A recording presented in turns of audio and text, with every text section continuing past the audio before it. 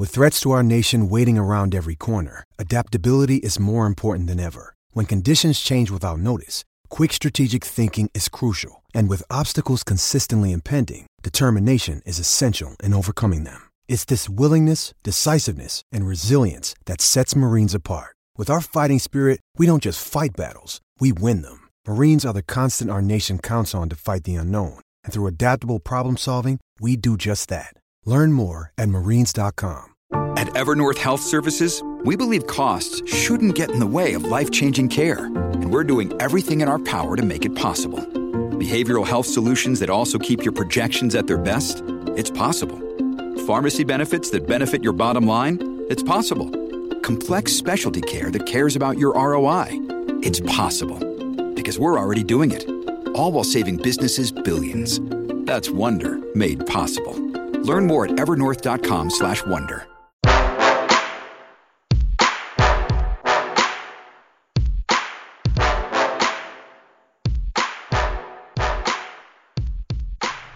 Welcome to episode 98 of the Red Seat Podcast. This is your host, Jake Devereaux, and today I'm joined by Bryan Joiner and Matt Collins to discuss the World Series bound Boston Red Sox. The Sox have clinched the World Series berth by defeating the Astros 4-1. Guys, what were your first reactions from this incredible series? Yeah, that's pretty much it. I think that I can speak for pretty much everyone who did not see this coming, even if it was obviously like it was possible the Red Sox would win in 5, but it just seemed so unlikely. And frankly, all the games were close. Well, until they weren't. But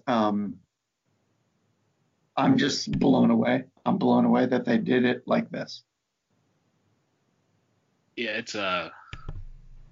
it's I still don't really understand how it happened. They won in 5 games, and the one game they lost was the Chris Sale start. I mean, it's unbelievable. And until the last game, Craig Kimbrel could not do anything. He was perfect. That's what JD Martinez said. JD Martinez said he got every out. That's one way to describe what he did, I suppose. I think one of the surprising things about it is that really, I mean, Devers hit, but like not, and obviously JBJ had some ridiculous clutch hits.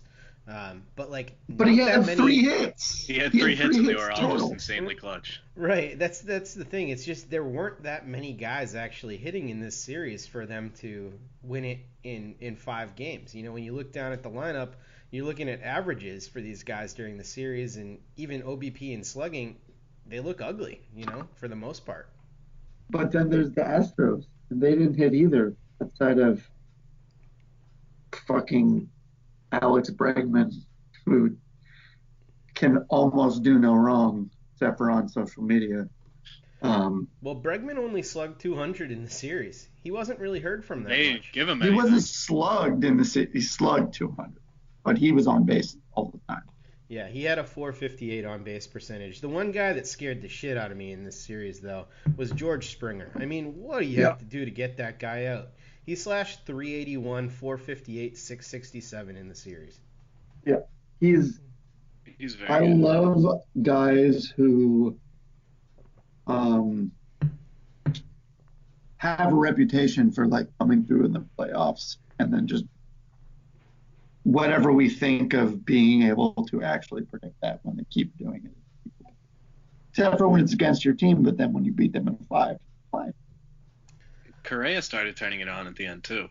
I don't know. I was kind of scared of the top half of their lineup, Marwin Gonzalez, and then the big 4 too. They all kind of scared me, even if they weren't doing anything. Well, they were terrifying. They're terrifying, and I feel like that's almost the easiest they're going to take it on you in a span of that many games, absent like just everyone going ice cold. I was the most scared of Springer out of everybody, and then second Altuve. Even with that bum knee, he put some really scary swings on some balls. I think I was still most scared of Bregman. Really? It just felt like he was going to do something every time. Obviously, he didn't have those hits I was expecting, but it was still, I was filled with dread every time he was at the plate. So I think we got to start talking about the biggest story, and that's the clinching game with David Price on the mound versus Justin Verlander. Price goes 6 innings pitched, 3 hits, no walks, which is just incredible, 9 strikeouts, and he was pretty much dealing and throwing the hardest that I've seen him throw since before he was a Red Sox. I mean, that's the best I can remember seeing Price.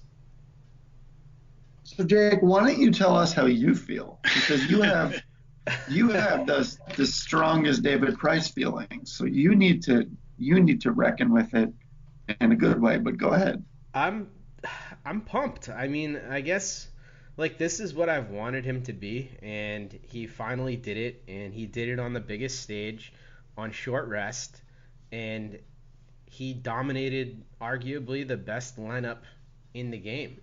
Outside of the Red Sox lineup, and I gotta say, like, he shut everybody up. He definitely shut me up.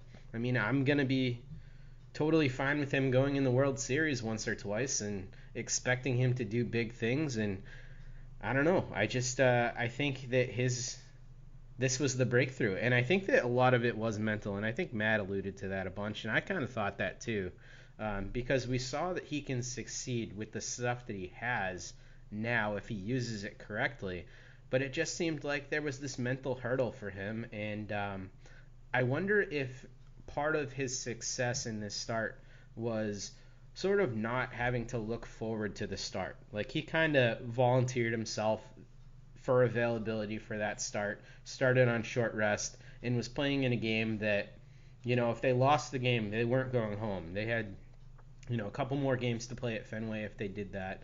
And I wonder if that kind of helped him. But now I kind of feel like since he's broken through, I'm not expecting him to be quite this good, but I'm expecting him to be the David Price that we know that he can be. I think that part of it and gets to Kimbrel pitching yesterday also. After the 2-inning near disaster. Like, the only reason we're so happy today is Andrew Benintendi took like 36-inch step in before Bregman hit that ball.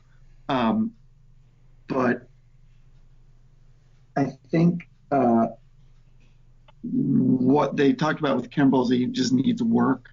And in the playoffs, we saw it a long time ago with Derek Lowe, obviously, and we saw it with Price right now.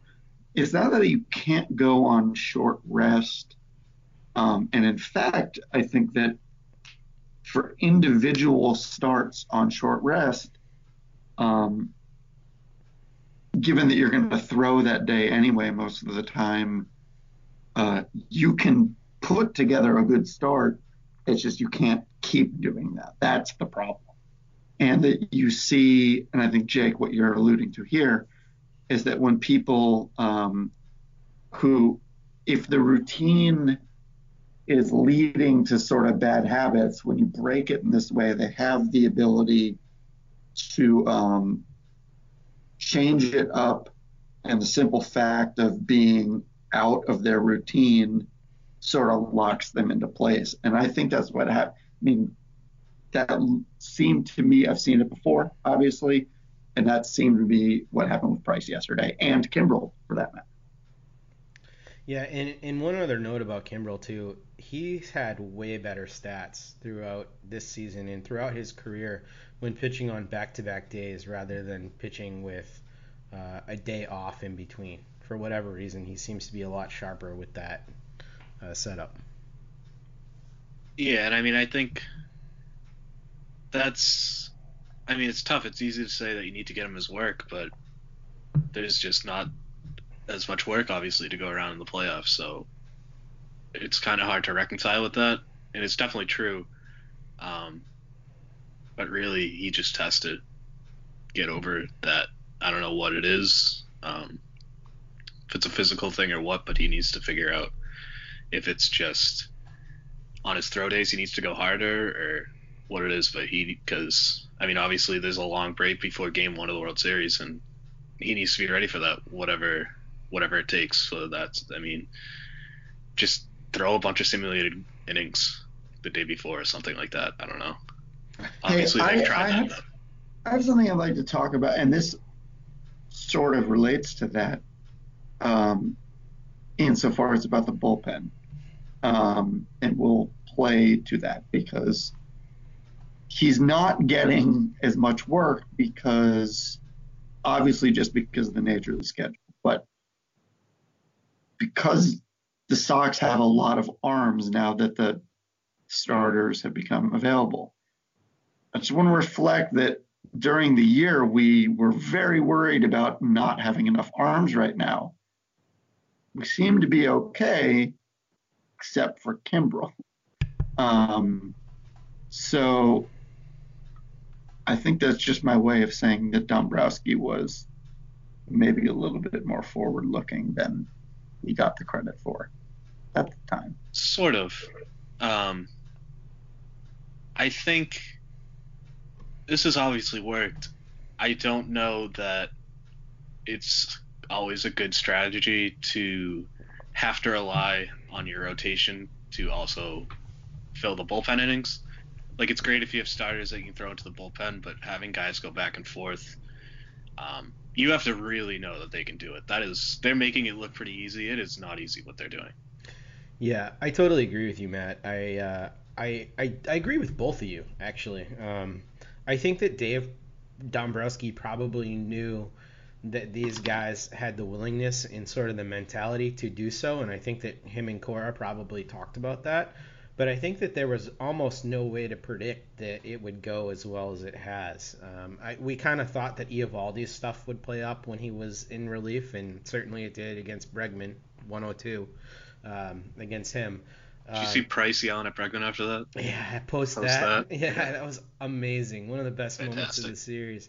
But Porcello is a guy that we weren't sure what to expect, and even his stuff played up in relief, and he made a couple really clutch appearances. And one of the things that Cora has talked about when he's talked about all these guys stepping up the way that they have is just that the willingness for these guys to take on that sort of Chris Sale mentality of do whatever it takes, pitch until my arm falls off, and it's been the identity of this team, and I think it's almost unique. And to Brian's point, like, Dave probably knew that, but this wouldn't work for any team. It's just that this group, I think, is kind of special in that way.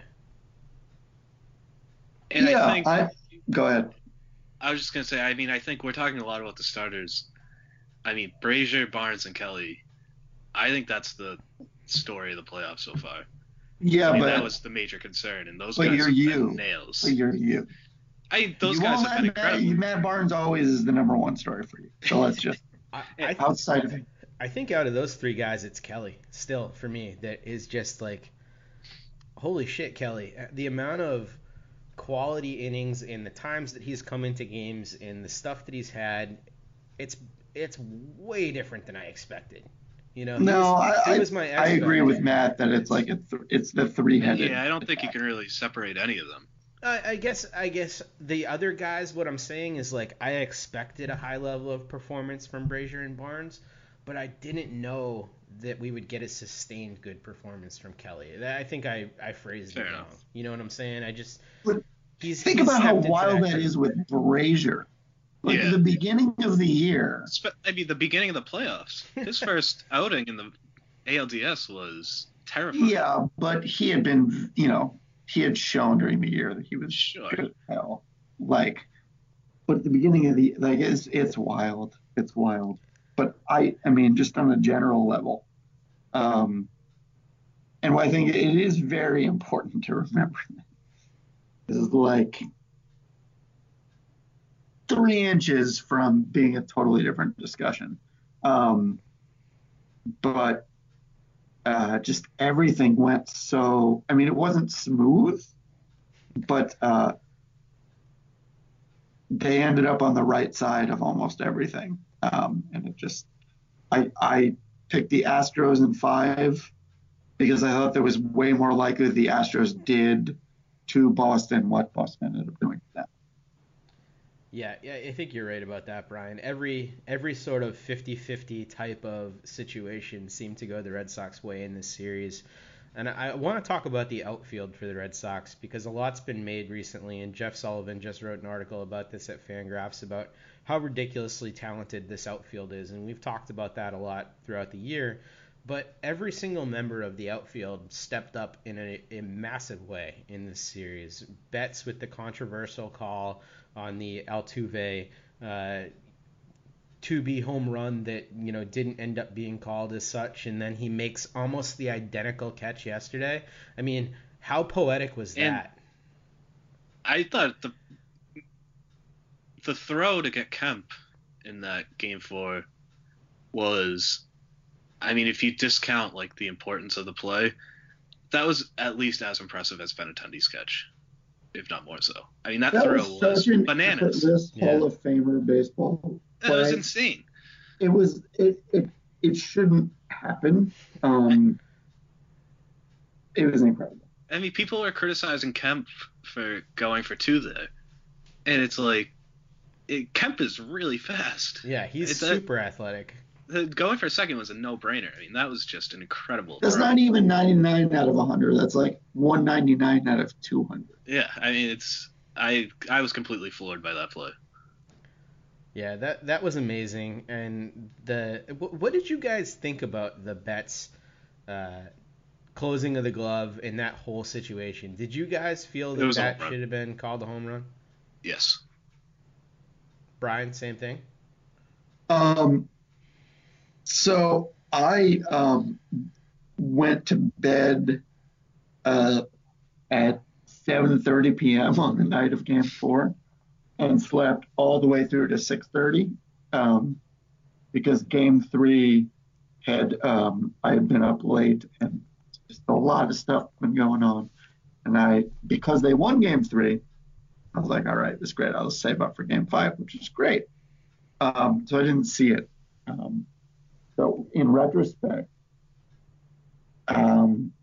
it seems that once Joe West called it not a home run, it was going to stay. And at the same time, much as Joe West sucks ass, if you have the fans right next to the wall, and this is a total judgment call of where all this stuff happens, I don't care if you have cameras, you're going to fuck it up. So, well, they had one view that was perfect, but the security guard was standing right in front of the camera. Right. So we'll never know, like, for sure. No, I mean, I think we know for pretty much for sure, but it's just my point is like a stupid situation to put yourself in that you have to make this call. I was more blown away that exact, because I had like gone upstairs, like my son was upset, so I had to like calm him down, and I came back down, and they were showing a replay of Betts catching it in Game 5, and I'm watching it, and I'm like, wait a minute, nobody touched him. They backed up.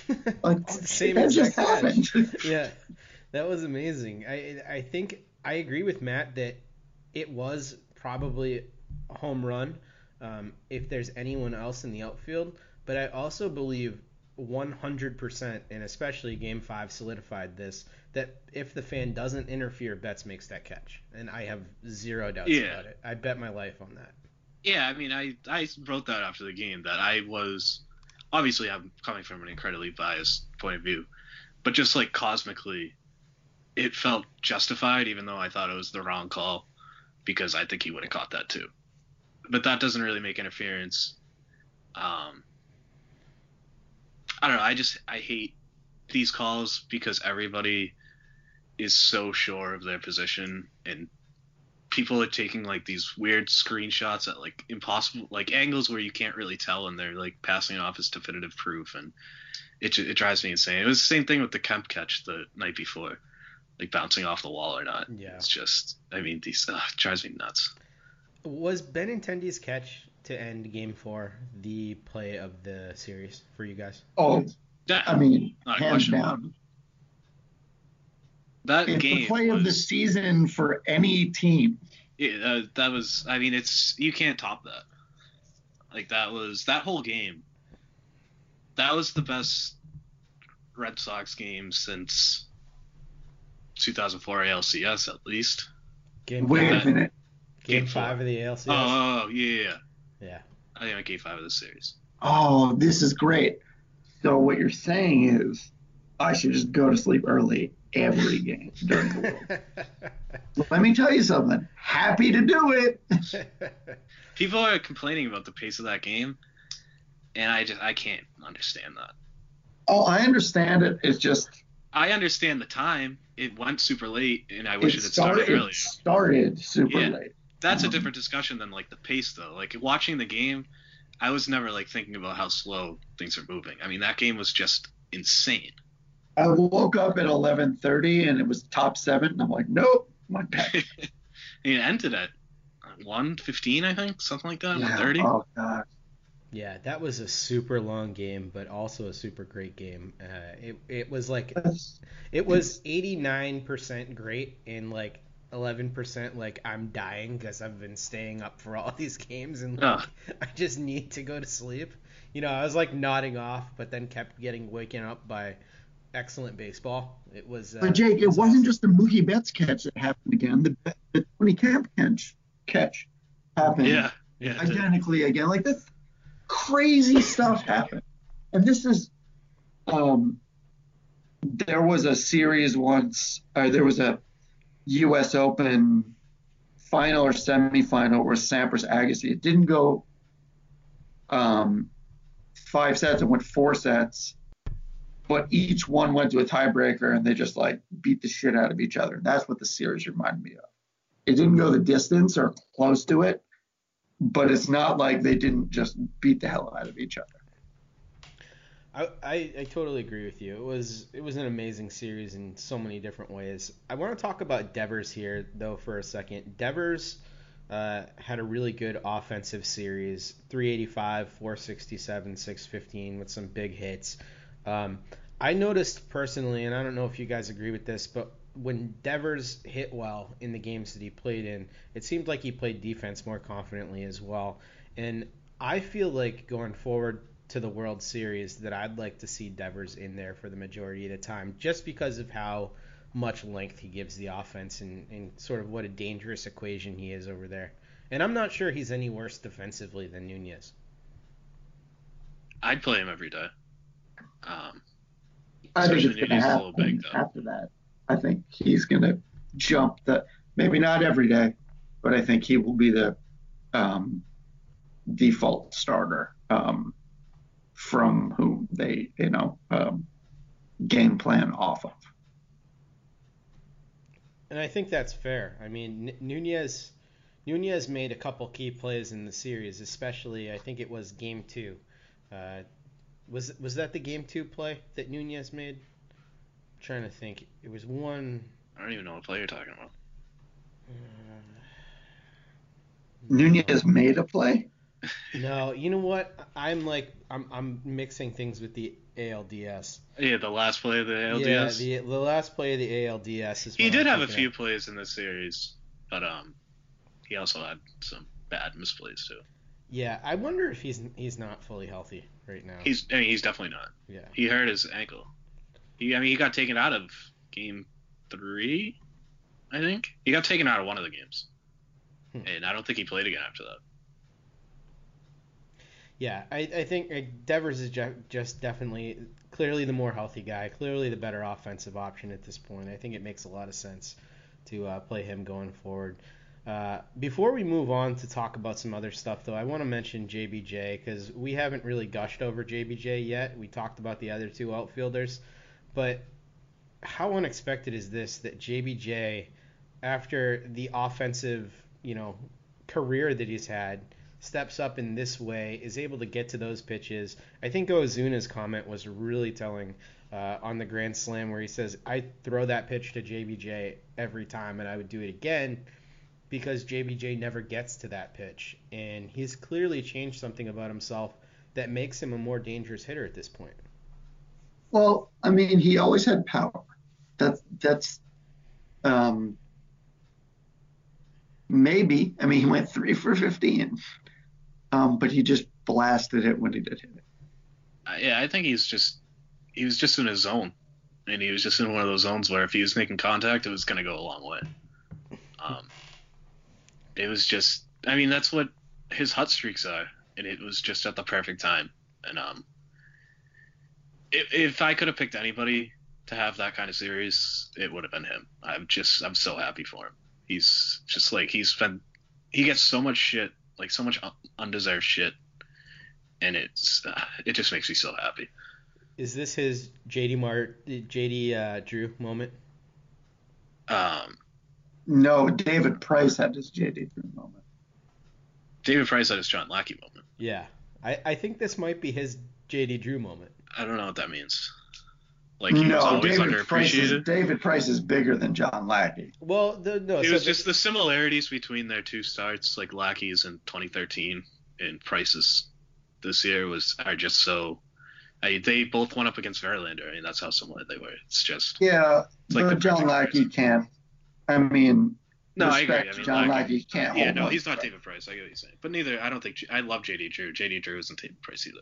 Well, I think the way that people talked about JD Drew is very similar to the way that people talk about JBJ. It's just that with JD Drew, he was a big signing, but didn't deliver offensively the way that people wanted him to.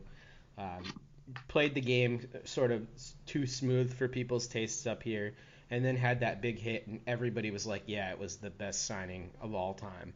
And I kind of feel the same way about JD at this point. I mean JBJ at this point, that like everybody who was critical of his defense, or not his defense, his offense, and was like, how can you put this guy in the lineup? Just, they have nothing to say at this point. Well, they were wrong anyways. Yeah, I think that there's a big difference because JD Drew was a singular presence in all of baseball for sort of just being sullen and seeming like the guy who played baseball because he was so good at it, but he'd much rather do something else. And JBJ never really came across. I think Bradley's pretty much the opposite of that.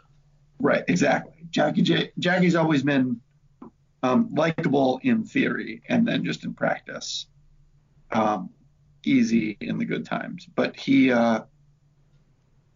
just ripped it up. It was awesome. You're right. It'd be harder to pick someone who you'd be happier for it to happen to, like maybe Leon, just so he could feel good about himself. But I don't think he's going to play very realistic much. Options. Yeah. Yeah. Pretty damn good.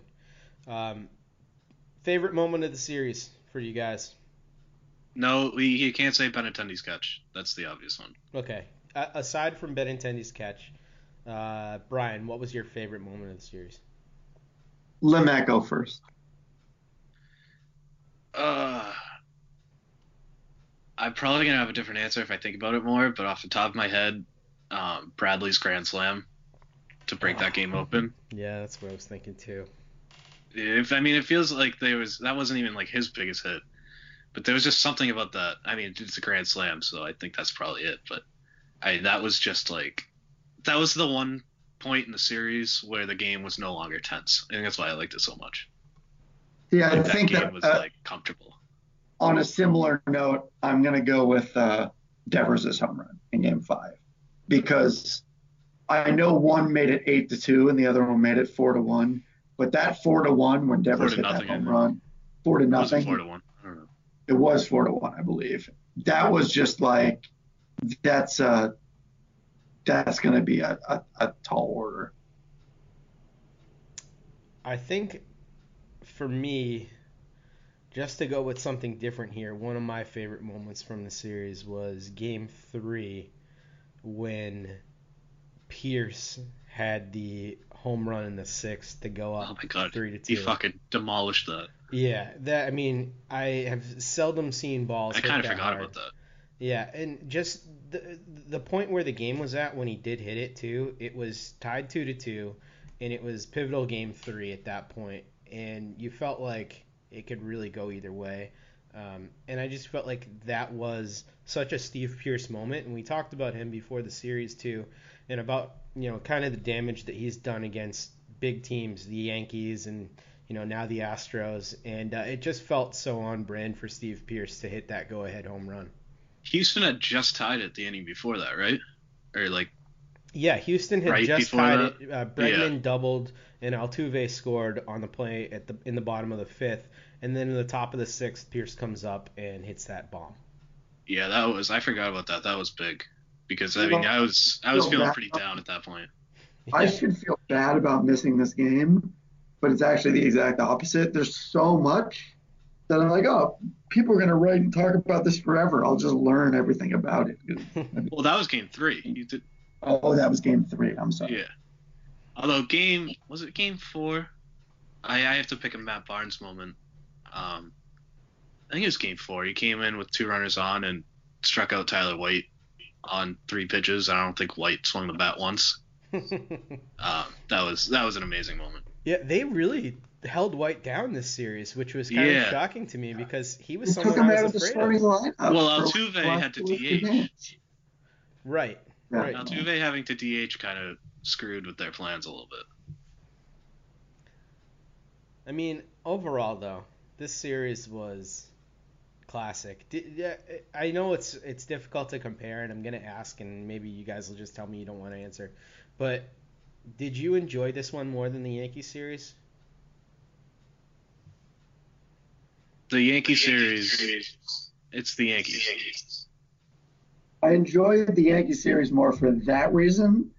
This series seemed less plausible. Like this, I just cannot believe that this happened. Yeah, I kind of felt that same way, Brian. That like it was. I agree with Matt that it was more cathartic to beat the Yankees and to beat them at Yankee Stadium and do all that because it's the Yankees and I hate them. But I kind of just, even though I picked the Sox in 7, I was very unsure about how the Sox could stack up against this team because, I mean, the memories of last year, you can't help but think about the fact that this team just looked completely overmatched and they were going against an Astros team that was arguably better than the one from last year. So, I mean, they had just steamrolled the Indians too. They destroyed the Indians. So, I mean, and the Indians were a team I was afraid of too. So I'm like, it was just crazy. Yeah, I mean, I think in a vacuum, like if you take out some of the context, the series was definitely better. It's just, I mean, you can't really beat doing that against the Yankees. Plus, there's a customer in my work that's like I'm very friendly with, and he's a huge Yankees fan. So seeing him every day during that series there's no like Astros counterpart to that.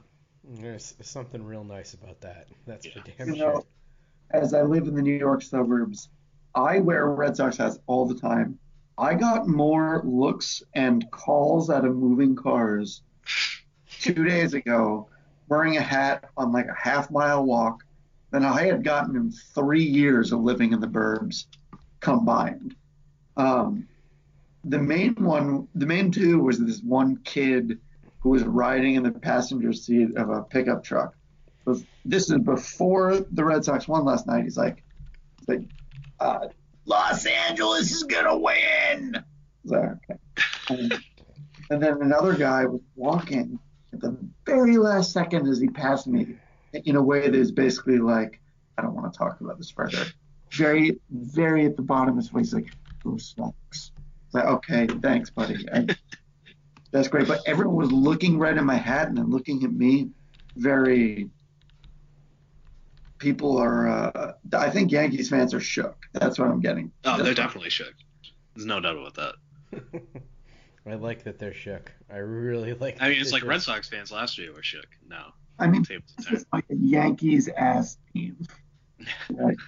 Just beat you in the regular season and beat you in the postseason. Yeah. Like the Devers home run was very Soriano-esque. I'm dating that. This team is a complete wagon, and it's awesome to watch. Yeah, they're just gonna beat you. Let's get to some listener questions because we have a ton of awesome listener questions that set us up real nicely for the series coming forward. So, first couple questions come from Vinny here, and he says, "Can you name one team who's won the World Series with their closer being as unreliable as Kimbrel's been?" I think this is an interesting question. Can you guys think of any team in recent memory that's had a closer struggle to the degree that Kimbrel has so far? Can Giles get removed as the closer during the playoffs last year? He did. Yeah, I would say last year would be a good year to start with. Yeah, Ken Giles had his ERAs by series were 6, 9, and 27. Ooh, it doesn't get much worse than that. Yeah, and I mean, but he wasn't the closer the whole time. Right. So I mean, I don't know how fair that is, but What about he Cody started as a Allen? closer. Cody Allen, I mean, I don't know what he did, but he chokes it up a lot. Did he When choke they, on it in the playoffs 2 years ago? well, they didn't win the World Series. That's right. They came pretty close. They did, but no, he didn't allow a run that entire postseason. He was actually bananas. Now that I'm looking at his Wow. stats. All right. But they Chapman was good that year, right? Chapman was good. Chapman was filthy, actually. Yeah. Chapman What was. what do you think about this? Like, there was a report today that Kimbrel found out he was tipping his pitches. And then the Gagne thing? like, here's the thing. Your problem can't be not being able to throw strikes and that you're tipping your pitches. It 'Cause can. I agree with you, but I don't think it's quite that simple. It's not quite that simple, but it is not much more complicated than that fundamentally. Well, if you're thinking like you're getting hit so hard, and I don't know if he knew he was tipping his pitches or what, but he knew something was going on. Fault either and then way. you start overthinking things and you start yanking it. So, I mean, his problem definitely wasn't only tipping pitches, but I mean, I think psychologically that can play into it at least a little bit. He does seem like an overthinker. I don't know if I agree with that just looking at him. I think I'm with Matt on this one. I don't think I there's don't know. many I deep feel like thoughts if he was an happening. overthinker, he wouldn't implode so often. I wish. Yeah, I mean, I don't know. I don't know what to think. I hope that he fixed everything. Last night was beautiful. And he is the type of guy who I feel like could snap back into it and just be like, oh, wait, I get it. I know how to pitch again. I'm good. He obviously has a talent for it. I want that man pitching back-to-back days as much as possible. I just think he needs to be worked. Is the I agree, World unless he's not Series pitching back-to-back, then off day, then back-to-back, then off day, and then back-to-back? Yeah, it's kind of hard in a playoff series, but you know. Yeah. Vinny's second question is, well, it's not really a question. He says he wants Alex Cora's nickname to be the Avatar after Avatar Cora from the Avatar TV show. Do you guys know what the hell this guy's talking about? I know it. I've heard of the show. I don't know like anything about it. Avatar: The Last Airbender, that show? I'm sure that's. I think so. With the guy with the elemental signs on his head and he's like bald and he like does the hand things and things happen? It's an anime thing, right? I think so. Yeah, I don't really know it. I mean, I know people that like anime, and I think that's like the most popular anime show, but I don't know much about it. Yeah, I mean, The Last Airbender, that's what I know. If the Avatar is a good thing to be, then I am fine with it, because Korra's the man.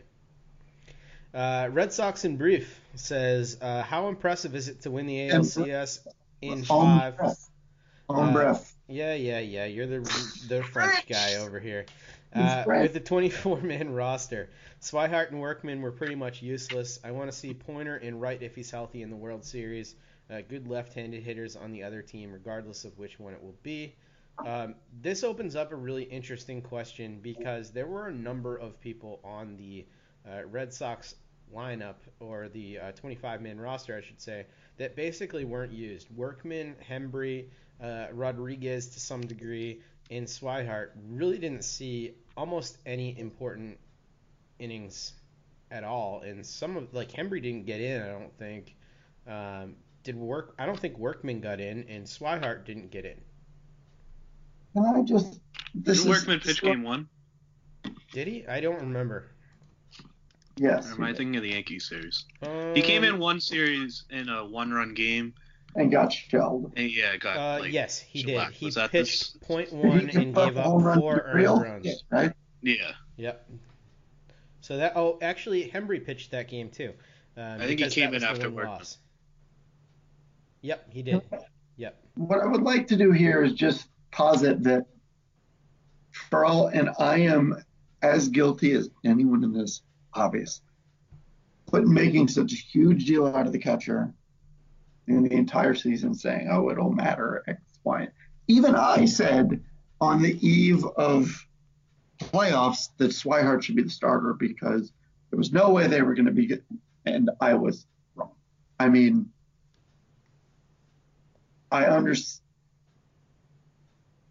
I don't think it would have been catastrophic by any means to have Swihart in there, but I just think that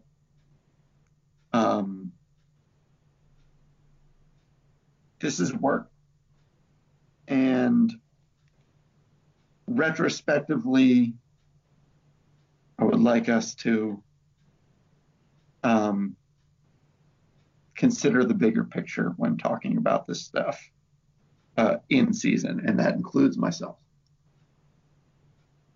Yeah, I think you're right to some degree, Brian, that it actually was pretty inconsequential when you talk about it, because they haven't even needed to look there at this point. Well, except for Vasquez's home run. That was pretty big.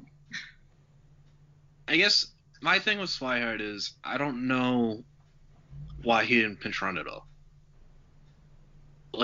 If he's on the roster, that's the biggest reason why. They had pinch running opportunities. I thought it was really weird that he never came in. Yeah, Leon pinch ran a couple times. Yeah. Enough people able to catch. And I just don't understand it. I wonder if he was being held in reserve for if the games had gone into extra innings. If he was pretty much just the emergency body at that point. I think he probably was, and obviously everything worked out. I don't really think that's the best use of a playoff spot. Right. That being said, as we look forward, things change in the World Series. They have to go to NL Park, so he's going to be used, assuming he's still on the roster, which I would be shocked if he's not. They're going to be emptying the bench a lot more because pitchers are going to be hitting. So right. So I think it's weird that he hasn't been used, but he will be used. Would you guys change any of the relievers out? Well, I think Wright's going to be in. Who do you think he'll get the spot for? Workman? Probably. I think that makes the most sense because of what we've seen from Workman has been garbage. Yeah, that would be my guess. And Hembree is down on the totem pole, and he's not going to come into a close game unless it's deep in extra innings. But Workman never had the trust that Hembree had, at least in the middle of the year, and now Hembree's looking better than him anyways. So I think Workman's kind of the obvious call. I still kind of feel like Bryan Johnson could have added some value to this lineup. I think I would have rather had him than Hembree or Workman. Yeah, I guess. But with Erod in the bullpen, that's sort of... Yeah, they kind of already had that long guy, I guess. Yeah. And they were facing such righty-heavy lineups that you have a guy like Kimbrel who's he has pretty extreme platoon splits, so I get it. I wouldn't have really been upset either way. This is the last spot in the bullpen, so. Yeah, in either way, they used the top four relievers pretty much almost exclusively. Well, that's how it goes in the playoffs. Right. You use the arms that you trust, and they only trust those guys, so they're going to get the close games. Next question comes from Jason Bonini, and he asks us, what are all the JBJ and Price haters going to do with their free time now? As a Price hater all year, I can say that I'm going to direct my worry and frustration towards Kimbrel. There you have it. I I don't know I any don't- JBJ haters personally, though. Do you guys know any JBJ haters? No, I just don't get the whole point of sticking by like David Price during the year is to show your solidarity with the Red Sox. So when things are good, you're happy, you've been there the whole time. I don't understand the instinct to go to people and be like, oh yeah, you fucking moron. You said the price wasn't good. You can't be happy now. Right. Man, just be happy. You were right. My thing with that is not like fans or anything like that, but the media people who just need to find a negative angle for everything. I think we should be taking victory laps around them every day. But don't you think it would have been irresponsible for the media not to call out Price with the track record that he had throughout the playoffs? Like, isn't some degree that he earned that, right? I think it's The level to which he got the shit that he got was always uncalled for. Okay. He got stuff that was uncalled for, but at the same time with Price, he gives it out too. He knows who he's dealing with. He knows how to deal with it if he wants to. And he hung in there long enough to do the damn thing now. So if they win it all now, and I'm just going to say it, I think they're going to. I think everything will change. And do you? Yes. The Shank wrote a love letter to him today. Did you guys see that? Talk to me next May. They'll find a reason. They'll find a reason, but like once you're good, you're sort of good. Even Schilling is not persona non grata. If they win it all,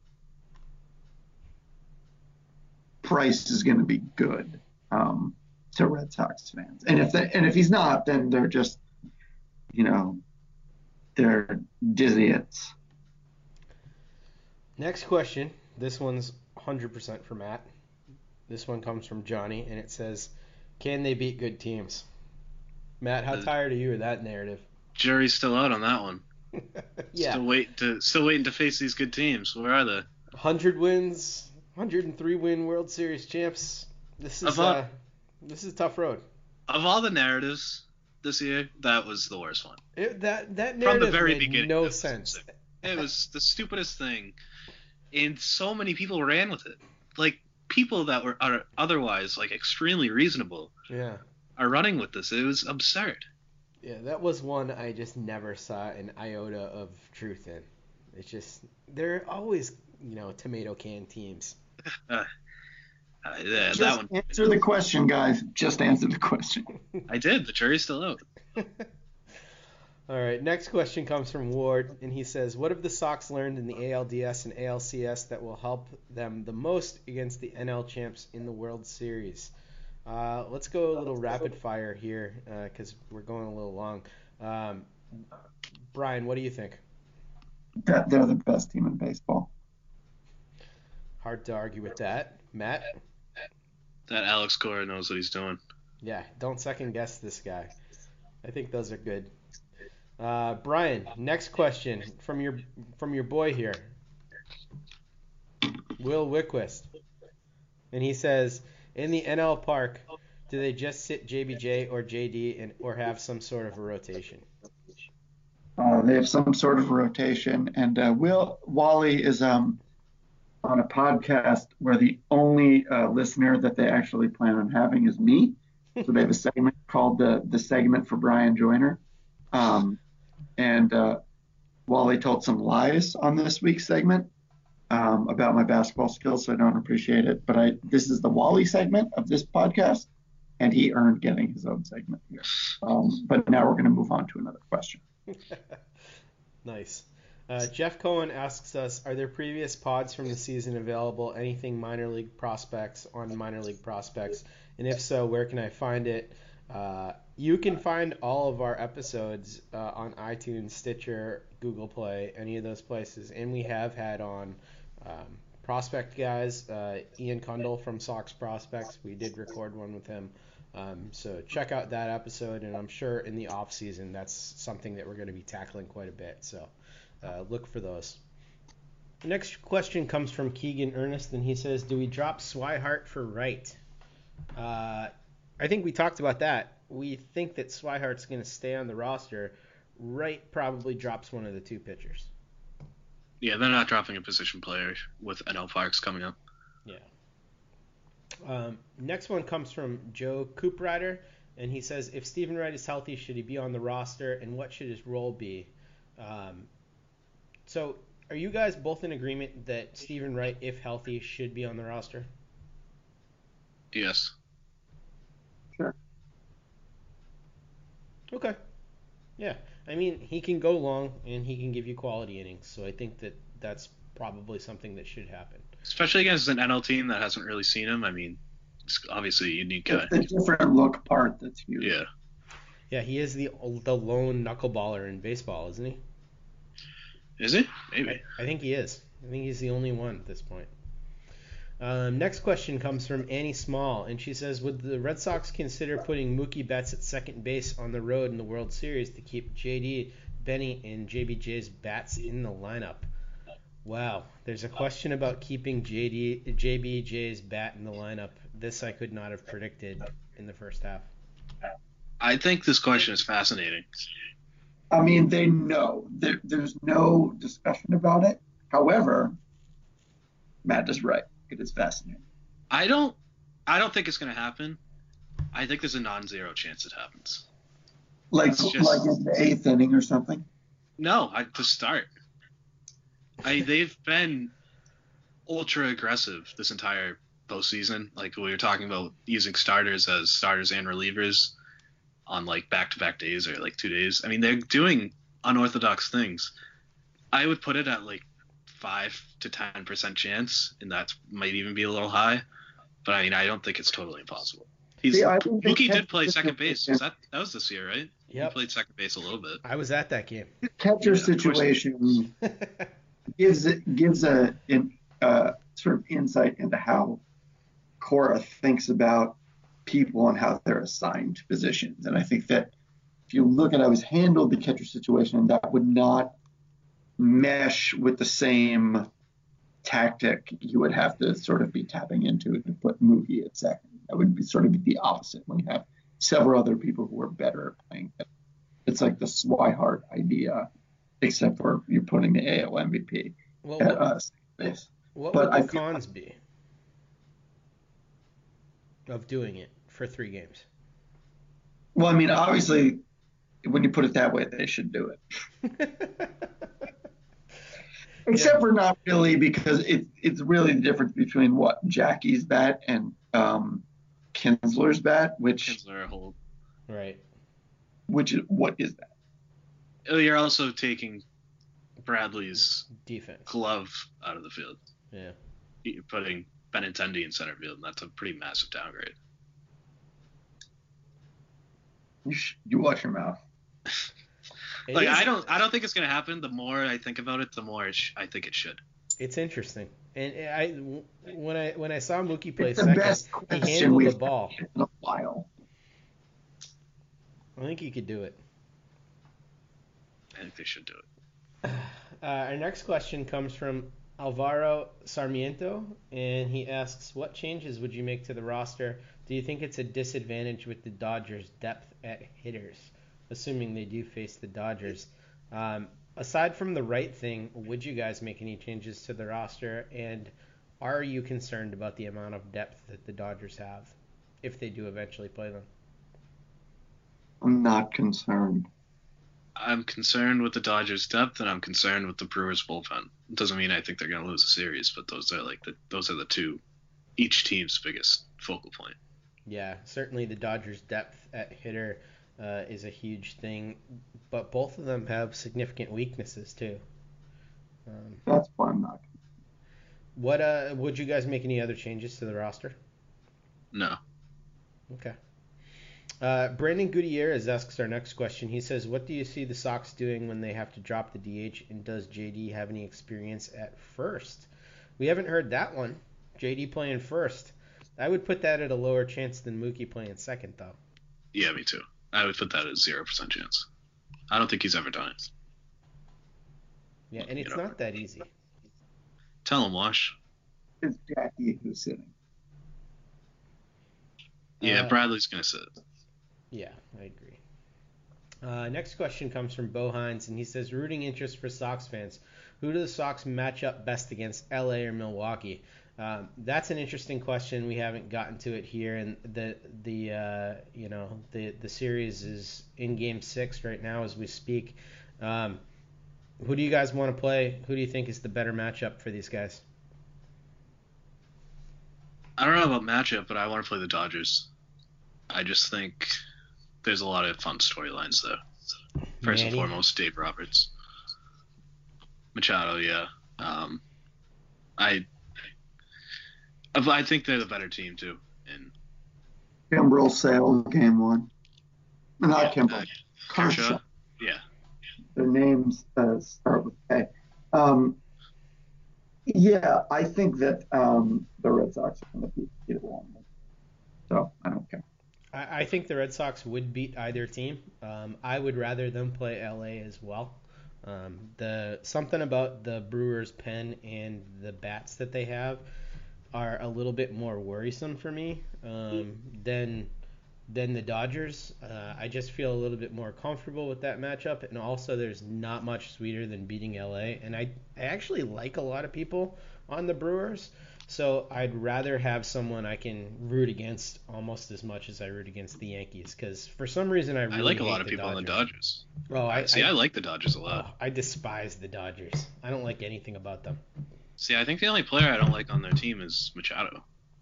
I hate Justin Turner's stupid beard. He is the ugliest man alive. Well, you do hate. I was going to say something about Kimbrel, but you hate Kimbrel too. I hate Kimbrel's disgusting beard too. I'd like to cut both of their beards off and get rid of them. If you have red hair, you shouldn't have a gross beard like that. Matt V asks our next. Actually, no, we almost skipped one. Matt Kitson says, "Who do you think the next player to attempt to troll Boston will be between the Dodgers and the Brewers?" I'm going with Machado if they face the Dodgers. Machado's going to say something to tweak this team. Puig. That's a good one. I will go with Kike Hernandez. That was a good one. He's he doesn't. I don't know if he really trolls that much, but he's very heavy on social media. Yeah. And he has wandered into dangerous territory. He's been misunderstood and had to be defended. If they face the Brewers, I'm going with Braun. Travis Shaw. That's a good one. It's personal with him. I think he would be having fun with it, but Mauricio I think Bregman was Dubon. having fun with it too. Hey now. Next question comes from Matt V. This is the same one we've gotten about JD sitting, so we'll skip that one. Intrusive Thought asks us, did you like the ALCS? And Connor follows up with, how do you feel about the Red Sox winning the ALCS?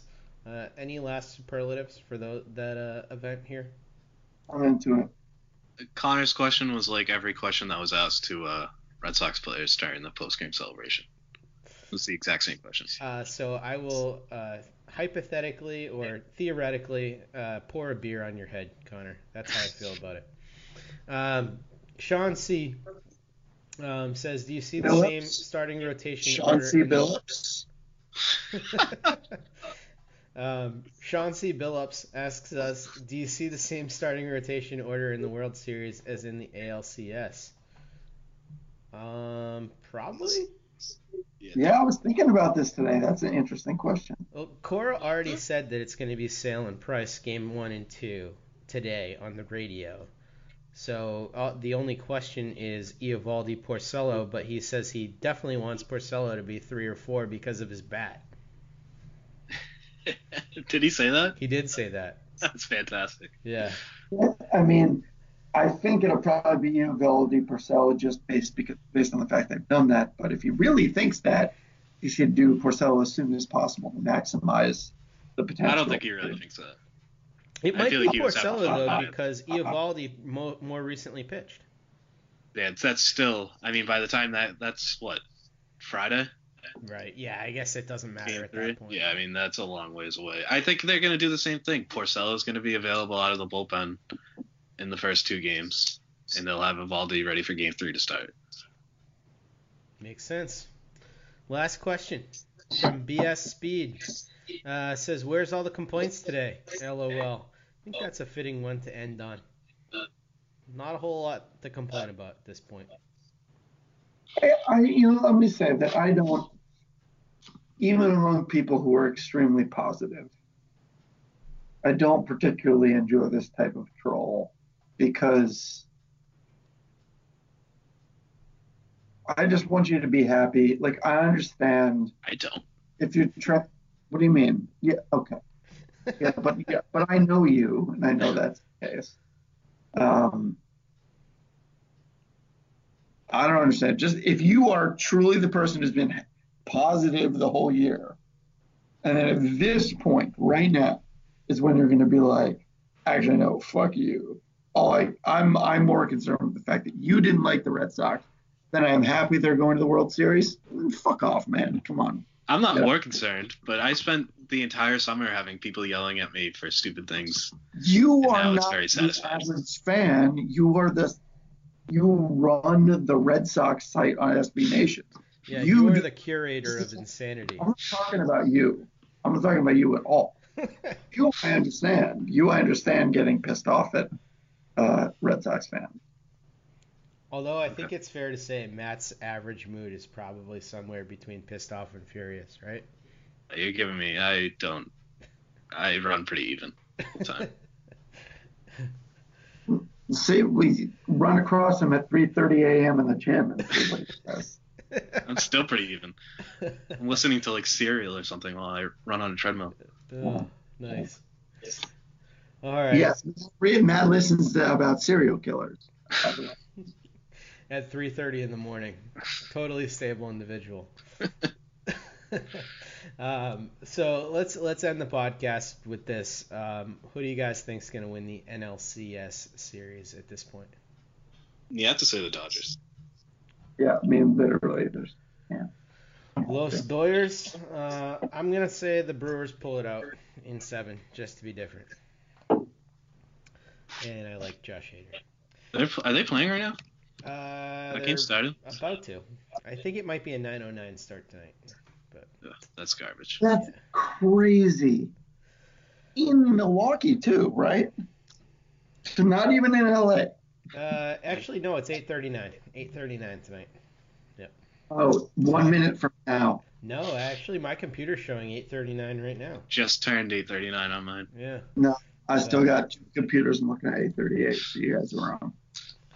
All right. Well, if you enjoyed the show, go ahead and subscribe to us on iTunes, Stitcher, anywhere you get your podcasts. We're going to have one here real quick for you again about the preview of the World Series, so look for that shortly. You can follow us on Twitter. You can follow Matt on Twitter at MattRYCollins. You can follow Bryan on Twitter at Bryan Joiner, Bryan with a Y, Joiner with an I. You can follow me on Twitter at DevJake. And most importantly, you can follow the Over the Monster account at Over the Monster. Thanks for joining us here for this playoff edition, and go Sox.